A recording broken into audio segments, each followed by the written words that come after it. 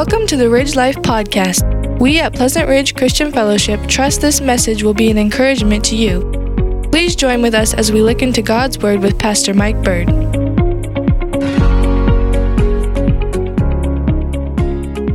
We're going to be in the book of Matthew chapter 25 here this morning. And if you're just joining with us, we have been going through what is called the Olivet Discourse. And this is a sermon that our Lord gives to his disciples, and it's concerning things about last things, about end things, about things that he tells us that are going to happen. And it's basically spawned about because of two questions that the disciples ask. And those questions are basically, when will these things be? And what will be the sign of your coming? And over the course here, we've already covered through Matthew chapter 24 about what those signs will be, the birth pains, you will, if the Lord gives, of what is going to happen prior to his second coming. And then we started to tackle the question of exactly when that will happen. And of course, our Lord tells us that nobody knows when the coming of the Son of Man will be. The angels don't know. Even Jesus himself doesn't know. He says only the Father knows of exactly when that'll be. And the whole point that he's trying to get us to see is you need to be prepared for his second coming. And I'm sure just as like the first advent of the coming of our Lord, they had prophecies, they had prophets, they had the scriptures to tell them of his first coming. But yet there were still many people who were caught off guard at his first coming when the Lord came and took upon himself flesh and dwelt among us. And now he is giving us another warning saying, look, I'm going to be coming again. I'm coming back again. And so you need to be prepared. And so we find ourselves here in chapter 25 of Matthew's Gospel. And he's trying to tell them that it's important that you are prepared. And he does this in a way by giving us several of these parables. And we've already covered a couple of them. And these parables, or stories, if you will, are ways for him to illustrate the point of his second coming. Now, as he tells us these parables, it's important that we understand what he is saying, because there's sometimes a lot of people that like to spiritualize or to over-spiritualize these parables and make them apply to things that really it doesn't apply to at all. Now, I understand that because we are dealing with prophecy, there are a lot of differing backgrounds and things that we come to with different conclusions. And if you remember the illustration that I gave you with the hand, sometimes you can't see everything in between your fingers, but when you turn it this way, you can see everything. Well, when we look at Scripture, we see some things, but we can't really see everything in between. And so understanding that as we're talking about prophecy, we may not get the full, total reality of what Christ here is saying, but it's important to understand that he tells us, and it's a warning, that we need to be prepared. So as we look at these parables, there's actually 5 parables that our Lord gives here through Matthew 24 and 25. And we've already covered a few of these. We covered about the parable of the fig tree in Matthew 24, verses 32 through 35. So when you see these signs, you know that summer is near, know that the Son of Man is coming, he's coming, right? Then we talked about the parable of the watchful doorkeeper or the watchful owner. If he would have known when the thief was coming, he wouldn't have left his house, right? But Jesus is going to come very suddenly. It's going to become unexpectedly like a thief in the night. And we covered that in Matthew 24, 43. So don't be caught off guard. Watch. And then last week we talked about the parable of the wise servant, that faithfulness will be rewarded. And those that are faithful to the Lord, those that are actually doing what Christ has called them to do, that they will be rewarded.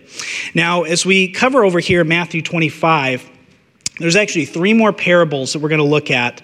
Today we're going to look at this parable of the 10 virgins. And then next week we're going to cover about the parable of the talents. And then the last week there's going to be the parable of the sheep and the goats. And our Lord's going to sum up everything of all of his teaching about his second coming, about being prepared.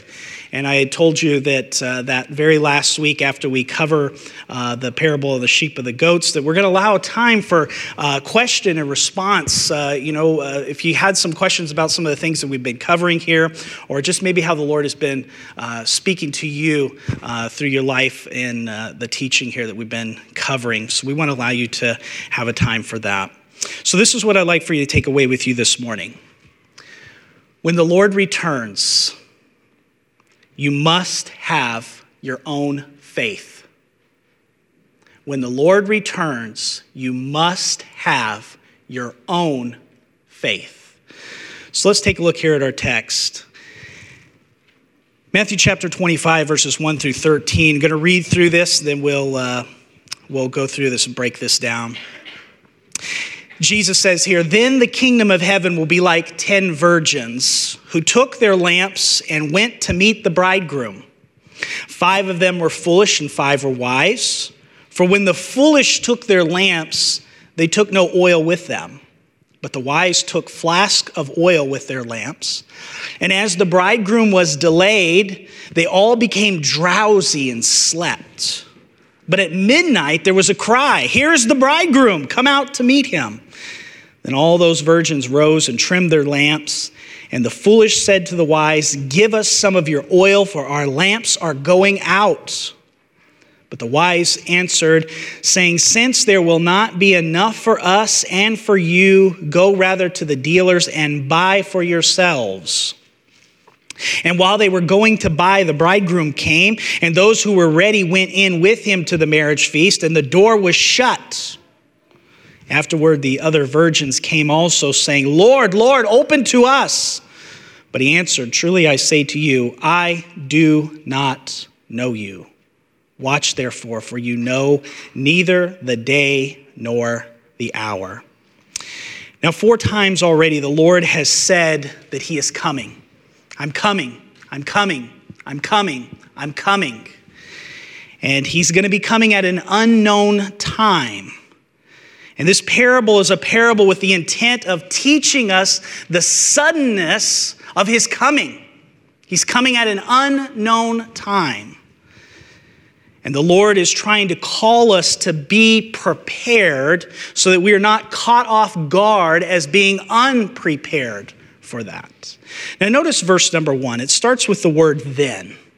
So then takes us to a time. What time? Well, it's the time when the Lord comes that he has just been speaking of in the prior chapter here in verse 24. So when he comes, he's going to come to reward the faithful servant, and he's going to be punishing the unfaithful servant or the wicked servant. And it's at that time that the kingdom of heaven, that God will be ruling and reigning upon this earth. When Christ comes and sets his feet back on the Mount of Olives, he is going to be coming and reigning. And when he comes, he will reward the faithful and he will punish the wicked. Now, the main idea of this parable is very simple. Here it is. Jesus is coming. And in his coming, he will judge sinners and reward the righteous. Now, first of all, I want you to see that Jesus wants to teach us something about this wedding. Can you see the picture here? It's a wedding. And he's giving us a picture of a wedding and how to be prepared for this wedding. And so what do we learn from this ceremony? Well, let me give you a little historical background about weddings during the time of Jesus' time. A wedding really was the greatest time or event in a village or a town. Everybody knew what was happening. Everybody knew what was going on. And everybody got involved. Friends, family, extended family, everybody. It was a thing that everybody took part in. It was a time of happiness. It was a time of festivity. It was a time of celebration. And that's the scene that we have pictured here as our Lord is giving us this parable about a wedding, about being prepared. Now, in a Jewish marriage, there were 3 elements of the wedding. First of all, you had the engagement. Now, before the wedding, we have this time, this engagement period. And the engagement was an official contract between two fathers, the father of the wife-to-be and the father of the husband-to-be. So two fathers got together and they said, hey, I think my son will be a perfect match for your daughter. And they made an agreement. They made it a pact. How many of you ever seen The Fiddler on the Roof?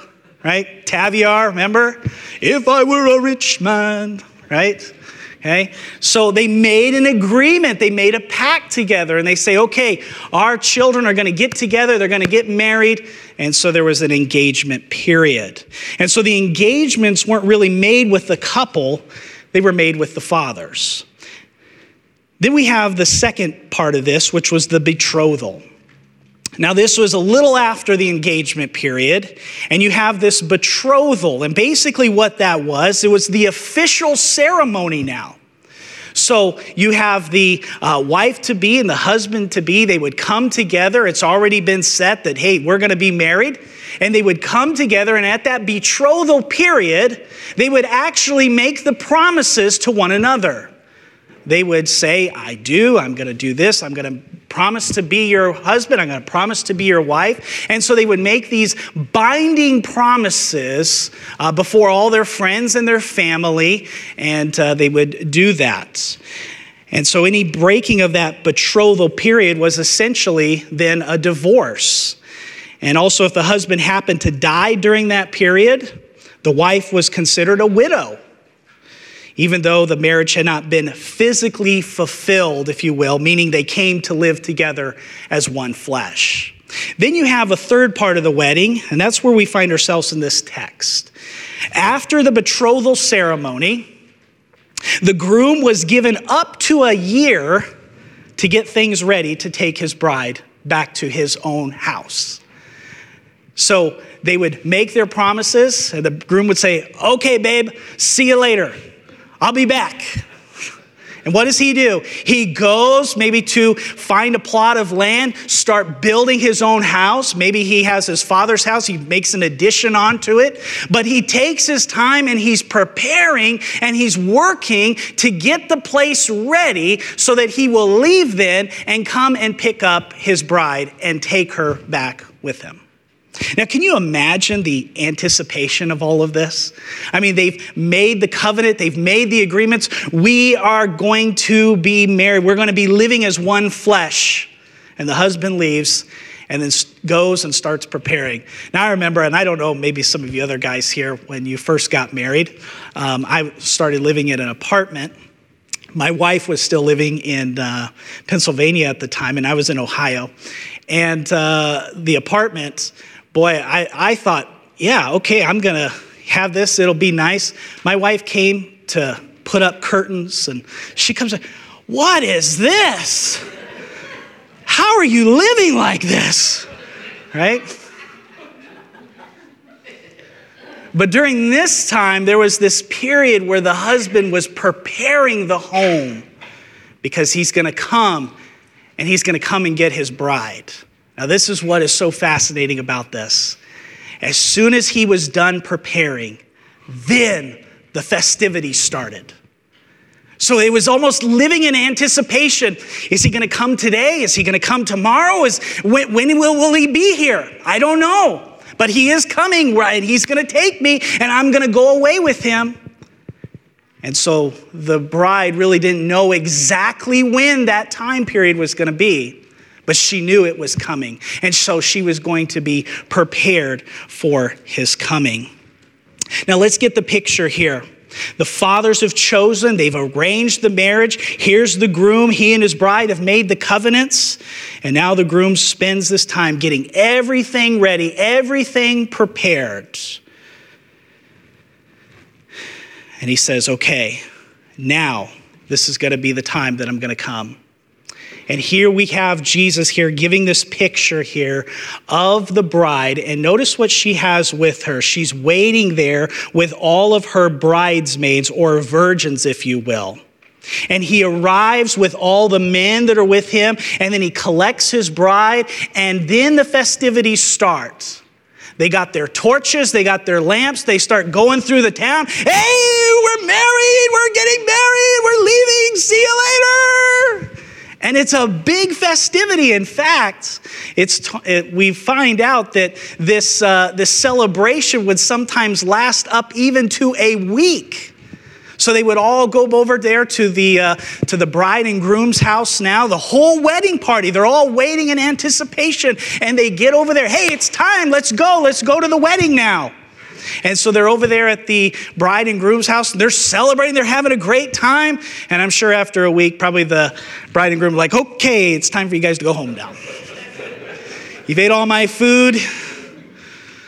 You drank all of our drink. It's time for you to leave. And so it was a great time of joy and celebration. And so we find here that this here about what we learn here from this wedding ceremony is that there were preparations that were in hand that had to be there in order for them to continue to move on. And so everything is ready. And they're going to join now in the beauty and the wonder of the festivities. And I hope you're getting the picture here. Let's look at the second thing. What we learn from the wedding party. A second thing we need to know in how to understand this parable is the wedding party in and of itself.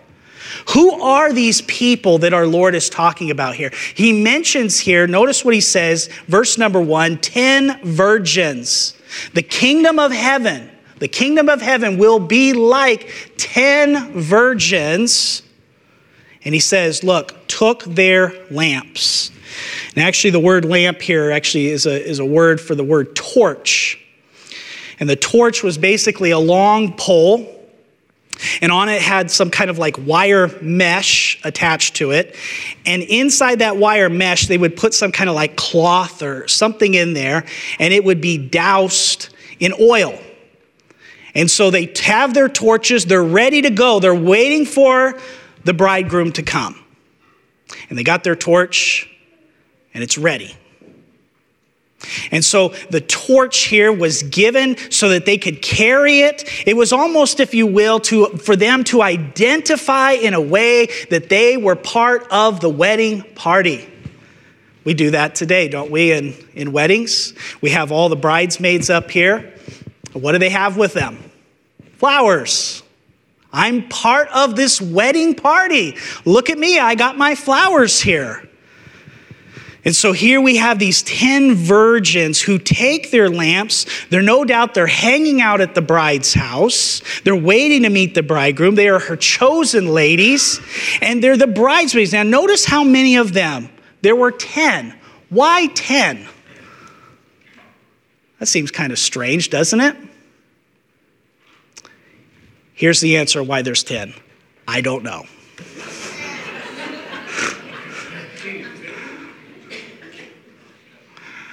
What's important is not how many there were, but the main idea, the clear teaching of our Lord in this parable is you need to be prepared. Don't be caught off guard. Now, they take their torches, they have them, and they're bringing their torches along to light the night sky. Because notice when they come, it says that they have these torches, and it says that they come because the bridegroom is delayed. They become drowsy, they sleep, but at midnight, it's dark. They say, now is the time we're going to go to the house. And they need their torches so that they can go there with the wedding party. Now notice what it says here. It says that they went to meet the bridegroom. So it says, verse number 1, that they, like 10 virgins who took their lamps and went to meet the bridegroom. The word meet is very interesting. Really, it's the word used to refer to a greeting of an official, newly arrived dignitary. So it's kind of like an official term, if you will. This was a very official event. It was a very special event. And so now we ask ourselves the question, who really are these girls? And it's very obvious from our Lord says who they are. I believe that they are professed Christians. They are people that profess to know Christ as their Savior.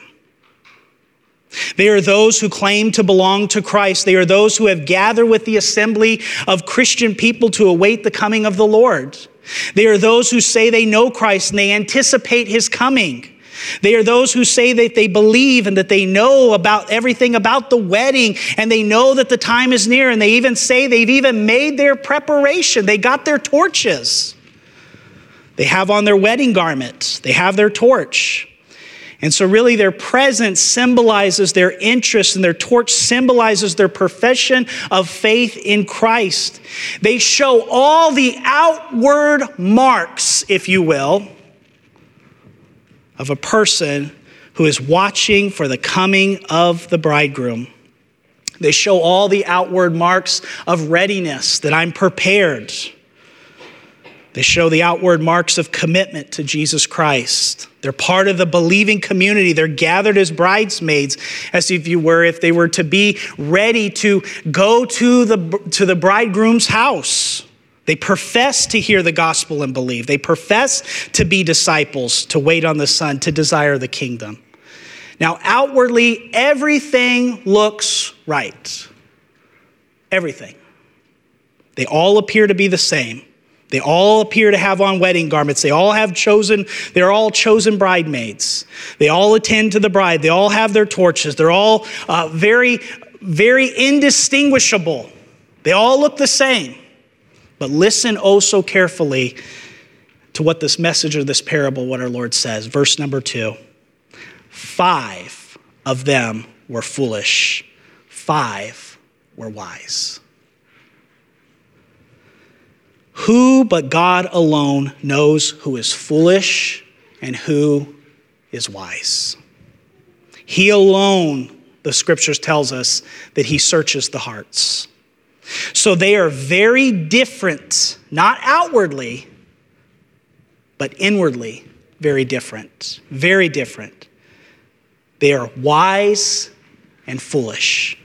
One commentator wrote it this way. He said, "There is not a more grand or a more beautiful spectacle on earth than a great assembly reverently worshiping God together. No line visible to human eye divides into 2 parts the goodly company, yet the goodly company is divided into 2 parts. The Lord reads our character and marks our place. The Lord knows them that are his and them that are not his in every assembly of worshipers." Did you know that there are churches, even a church like this here this morning, all over the country, all over the world, that are filled with people, those that are coming to worship God, to worship Christ, and yet the Lord knows exactly who is wise and who is foolish, those that profess to know Christ, but yet they do not know Christ. It's a warning. Be prepared, is what he's trying to tell us. And so we find this over and over, generation after generation. Lots of people who say that they are part of the wedding party, torch in hand. I am part of this. I'm here. I'm going to be part of it. But yet they are foolish. They do not know the Lord. The Lord knows whether you're wise or you're foolish. And so the difference in these virgins here in this parable is being prepared. Those that were prepared were wise. Those that were not prepared were foolish. Now look at verse number 3. Look what he says here. He says, "For when the foolish took their lamps, they took no oil with them." That is, those vessels that they carried, those torches that they had, he says, they didn't take any oil with them. The wise, however, they carried the flask with the oil. The foolish had no oil at all. They made no proper preparation. It was all outside. It was all external. But they hadn't cared for the most necessary thing, and that is the oil, so that they could light the torch. They all made profession. They all said, we're part of the group here. We're all part of the bridesmaids. But only 5 had the genuine oil of being prepared. Now, what is that oil? Well, spiritually speaking, I believe it's what's those that set apart to those that really are the Lord's. In reality, it is his saving grace. There is only one way that you are actually going to ever be part of the Lord's family, And that is that you have to know Christ as your Savior. You have to have his saving grace. That's it. You're not going to make it on your own. You're not going to make it with somebody else's. It has to be God's saving grace in your individual life. There had to be a time in your life when you realized that you were lost in your sin and that you repented of your sin and you turned to faith in Christ alone for salvation. And that's what these virgins here, those that were prepared, he's giving us a picture here, and he's saying those with the oil were prepared. They have the saving grace. They are the ones that will be able to go into the wedding. And so the oil here tells us about the righteousness. It tells us about the grace of God that is given to those who've repented of their sin. Paul put it this way as he wrote to Timothy in 2 Timothy chapter 3, verse number 5. He says that there are those that have a form of godliness, but without power. So these foolish virgins had outwardly everything right. They were committed intellectually. They were committed socially. They were even committed religiously. But they had no light and they had no life. And so the purpose of this parable is to warn us not to be caught in such a place of being unprepared. When the Lord comes, he is going to be looking for those that are prepared. Time after time, our Lord warned us of this very thing happening. And it's sad to say that I believe there are a lot of people that sit in church week after week after week who are self-deceived.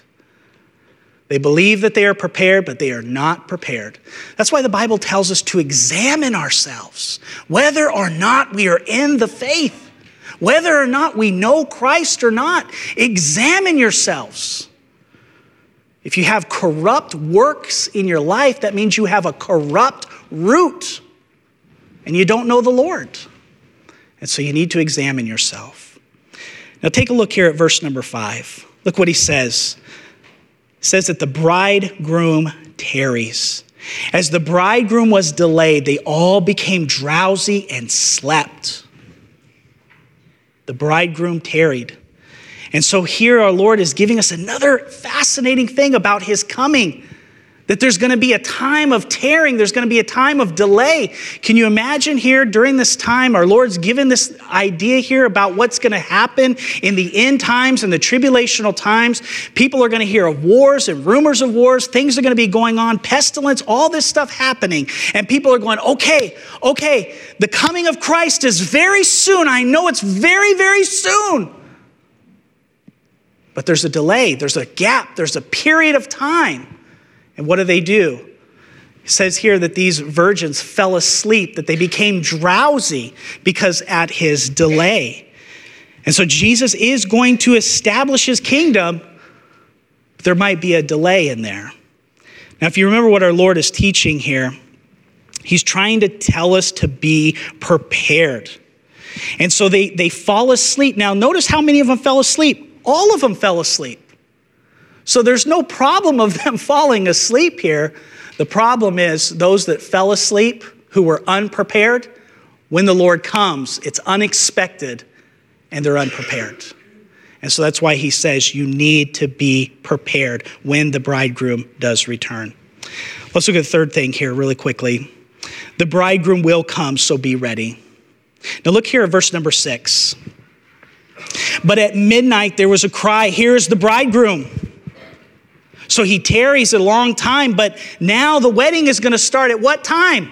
Midnight. Can you imagine getting a wedding invitation in the mail? And you look at it and you go, okay, when's this wedding? Midnight. You realize how strange that would be? But the whole point here our Lord is trying to teach us is that you don't know exactly when the wedding is going to be, so you need to be prepared. But at this particular time, it came at midnight. How many of you stayed up to watch the ball drop? Kind of anticlimactic, isn't it?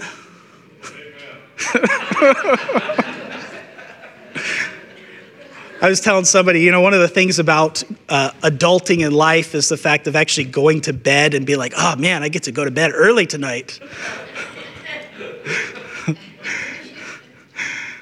So here, The wedding is at midnight, unexpectedly, and they're drowsy. But when it happened, when no one expected, the wedding then began. It started. It came exactly when he came.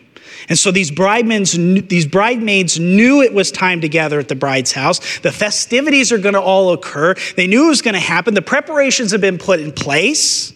And we might say here, really, as our Lord is teaching, these are people that might have been living or will be living during those tribulational times. Believers who are living in the tribulational times, and they see all these things happen. They're expecting for Christ to return, but yet there's a time, and he doesn't return yet.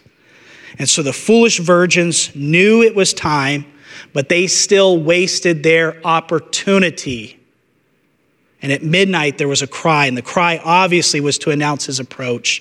And I suppose there will be such a cry when he comes to set up as king. In fact, it says that there will be a cry of an archangel at the last trump when Christ returns. And when he returns, he'll be setting up his kingdom. And so there will be a cry, "Behold, here comes the bridegroom. Go out and meet him." And so this is an interesting thing about the bridegroom will come, that you need to be prepared. You need to be ready. Now look at verse number 7. Look what it says here. It tells us, then all those virgins rose and trimmed their lamps. So even the foolish ones, even the wise ones, they all rose to trim their lamps. They readied the cloth. They had it in hand. They're ready to go. The oil's been poured on, ready. The torch has been lit. And it flamed in the night sky. But those who had no oil, they knew it now. They were unprepared. Look at verse number 8. Look what he says here. And the foolish said to the wise, "Give us some of your oil, for our lamps are going out." When it mattered the most, they didn't have any oil. They wanted to borrow some from the wise virgins. So he says, give us some of your oil. Let us have some. What do we learn from this about being prepared? Salvation is non-transferable. You have to have your own faith. You have to have your own salvation in Christ and Christ alone. You won't get in by the coattails of your parents. You won't get in by the coattails of the church. You won't get in by the coattails of your friend, your wife, your neighbor, your friends, your kids. It won't happen. You have to have your own faith. It's non-transferable.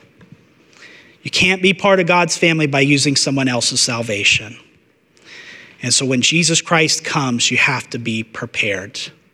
Look at verse number 9.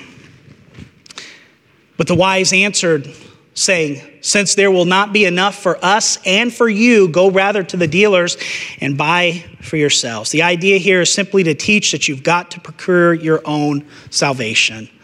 The buying does not assume that you have to pay a price for salvation. You can't buy salvation, but he's trying to teach us that you have to procure your own. You have to come to faith in Christ on your own, not somebody else's. It's not a something that you can just go and get from somebody else. So oil was very plentiful. Oil was very available, but at midnight, it wasn't available. All the shops are closed. It's all over. And, this is the whole thing that our Lord's been trying to teach us. Remember when he gave us the illustration about in Noah's day, for 120 years, Noah's building an ark, and he's preaching as a preacher of righteousness. And he's saying, repent, repent, repent, repent, repent. What do the people do? Everything's been continuing just like how it was before Noah. Everything. We're giving in marriage, we're eating, we're drinking. But then suddenly, what happens? The floodwaters came. The door was shut. You don't have time or opportunity anymore. It came when they least expected it. And that's what our Lord's trying to teach us here. It's going to come when you least expect it. Now look at verse number 10. And while they were going to buy, the bridegroom came. And those who were ready went in with him to the marriage feast, and the door was shut. Yikes. It's over. No more opportunities. It's all gone. No place to buy the oil now. The door is shut. And I believe those are moments of sheer terror immediately after the awareness that you have met a holy God and that you are unprepared. And really, we look at this and we say, that's future, that's future, that's future. But was it future last week when a gunman came into that church in Texas? Was that future? Were those people prepared? See, our Lord's just trying to really drive this home. It may not be future for you. Could be tomorrow. Could be today. Could be today that you step out to meet the Lord in eternity.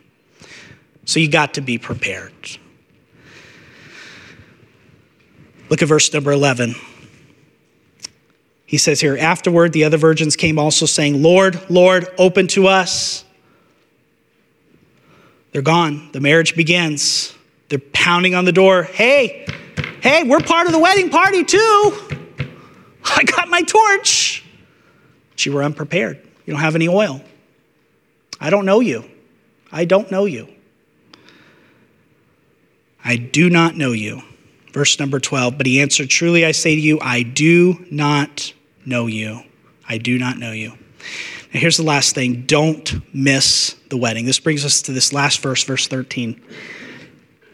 Watch, therefore, for you know neither the day nor the hour. Literally keep on the alert, is what he's saying. Be ready, because you don't know that exact moment of when that's going to happen. Yes, he is coming. We know that he's coming after the tribulation. Christ is going to return. We know the signs. We know what to look for. But we don't know exactly when all that's going to take place. And he's going to come at an hour when we least expect it. Like a thief in the night, he says he'll come. Suddenly. So don't be caught unawares. Don't be caught unprepared. And that's the message of this parable. Let's pray together.